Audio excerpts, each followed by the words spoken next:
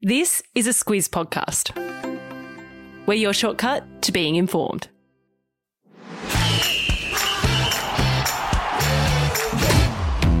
Good morning. This is Sport Today, your weekday sports news podcast that puts you ahead of the game. I'm Sam Ferris.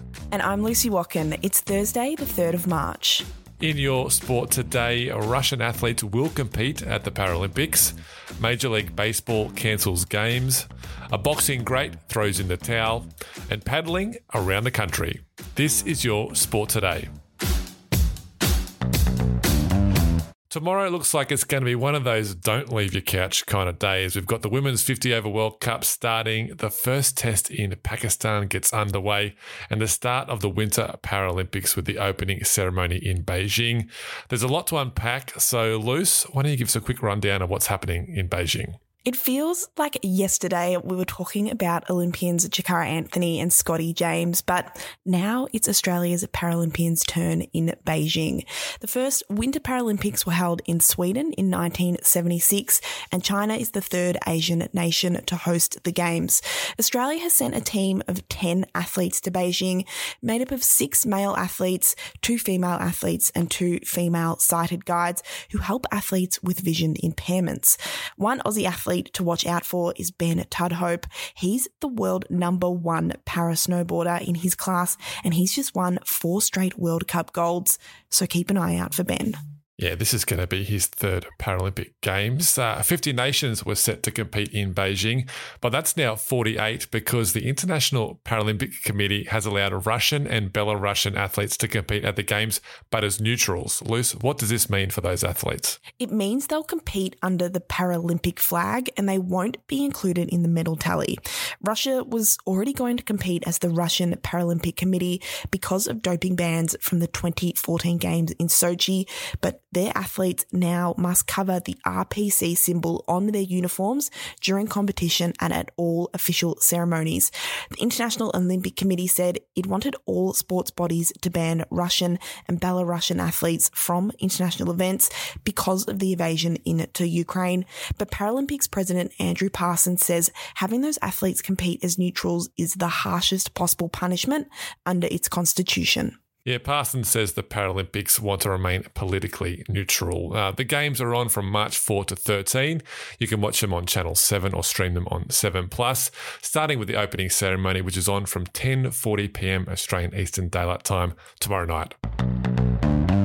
Let's stick with what's happening in the Ukraine for a moment because there were emotional scenes on court yesterday when Ukrainian tennis player Elina Svitolina won her first round match at the Monterrey Open in Mexico against a Russian player. Luce, the match almost didn't go ahead. Yeah, on Monday, Svitolina sent out a message on social media saying she wouldn't play in any tournament against Russian or Belarusian athletes unless tennis organisations took action. She wanted players from those countries to be called neutral athletes and to not have their flags, colours or anthems displayed anywhere. She got her wish and defeated Anastasia Potapova, who played with no flag or country next to her name. After the win, Svitolina said it was her mission to unite the tennis community to stand with Ukraine. Yes, Svitolina wore the blue and yellow colours of Ukraine, and she says she'll donate all her prize money from the tournament to the Ukrainian army. The winner of the Monterrey Open gets about $42,000. We've also got a bit of breaking news just as we go to air.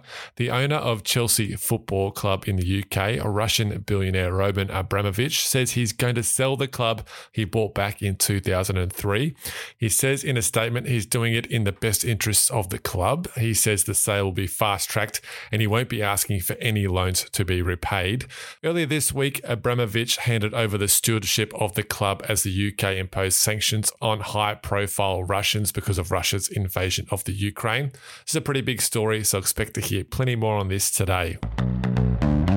Those who tuned in yesterday will remember we explained the player lockout in Major League Baseball. Well, the standoff between the players and the league and its club owners is about money. The deadline to get a deal done was yesterday, but Luce, it didn't get sorted. So what's going to happen now? Yep, no deal means games are getting cancelled. After marathon meetings over the past 9 days, a new collective bargaining agreement couldn't be nutted out. The sticking points are things like minimum salary, bonuses for young players, and how the league revenue is shared with the players. The season was meant to start on March 31st, but Major League Commissioner Rob Manfred said yesterday the first 2 series for each team, which is 6 games each, will be cancelled.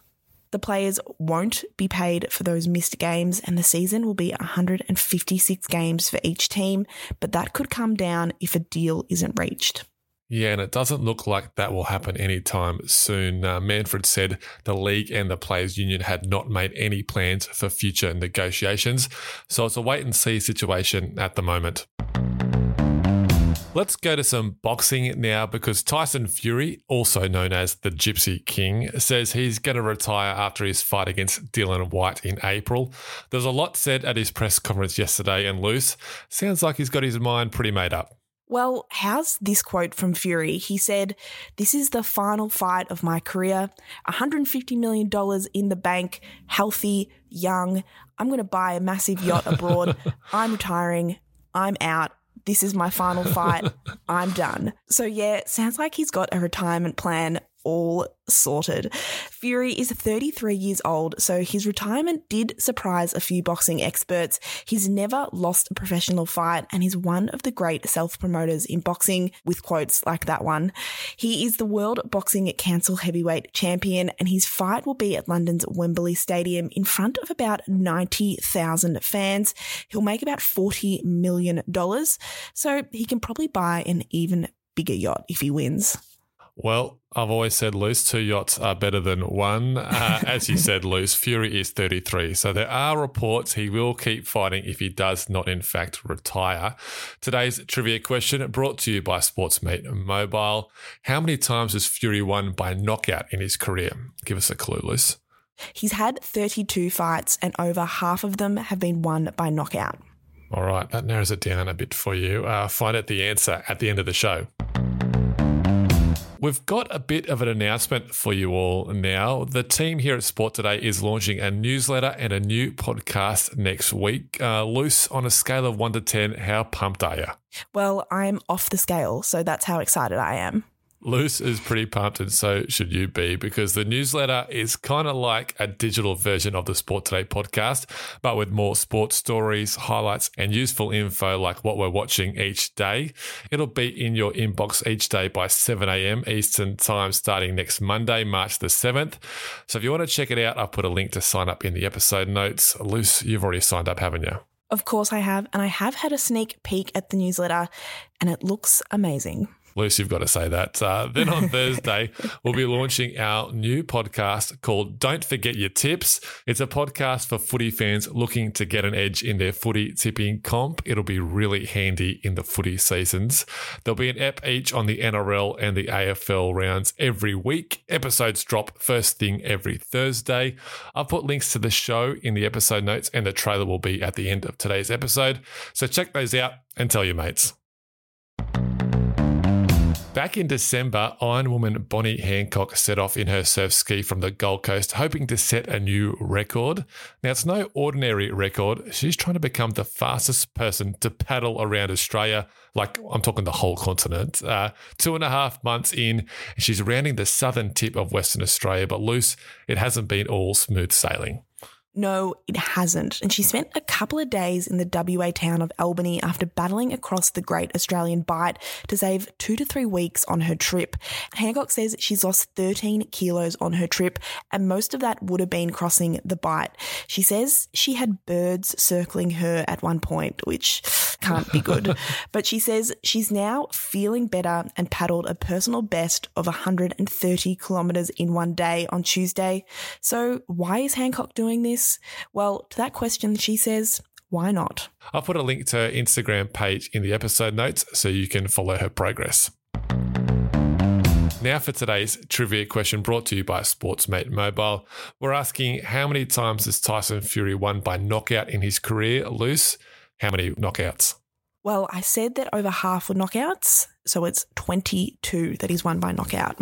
22 by knockout. That's just over 70% of his fights by knockout. He's just got the one more match in his career before he gets on his yacht. All right, that's it for us today. Thank you so much for tuning in. Stick around for the Don't Forget Your Tips trailer, and we'll catch you again tomorrow.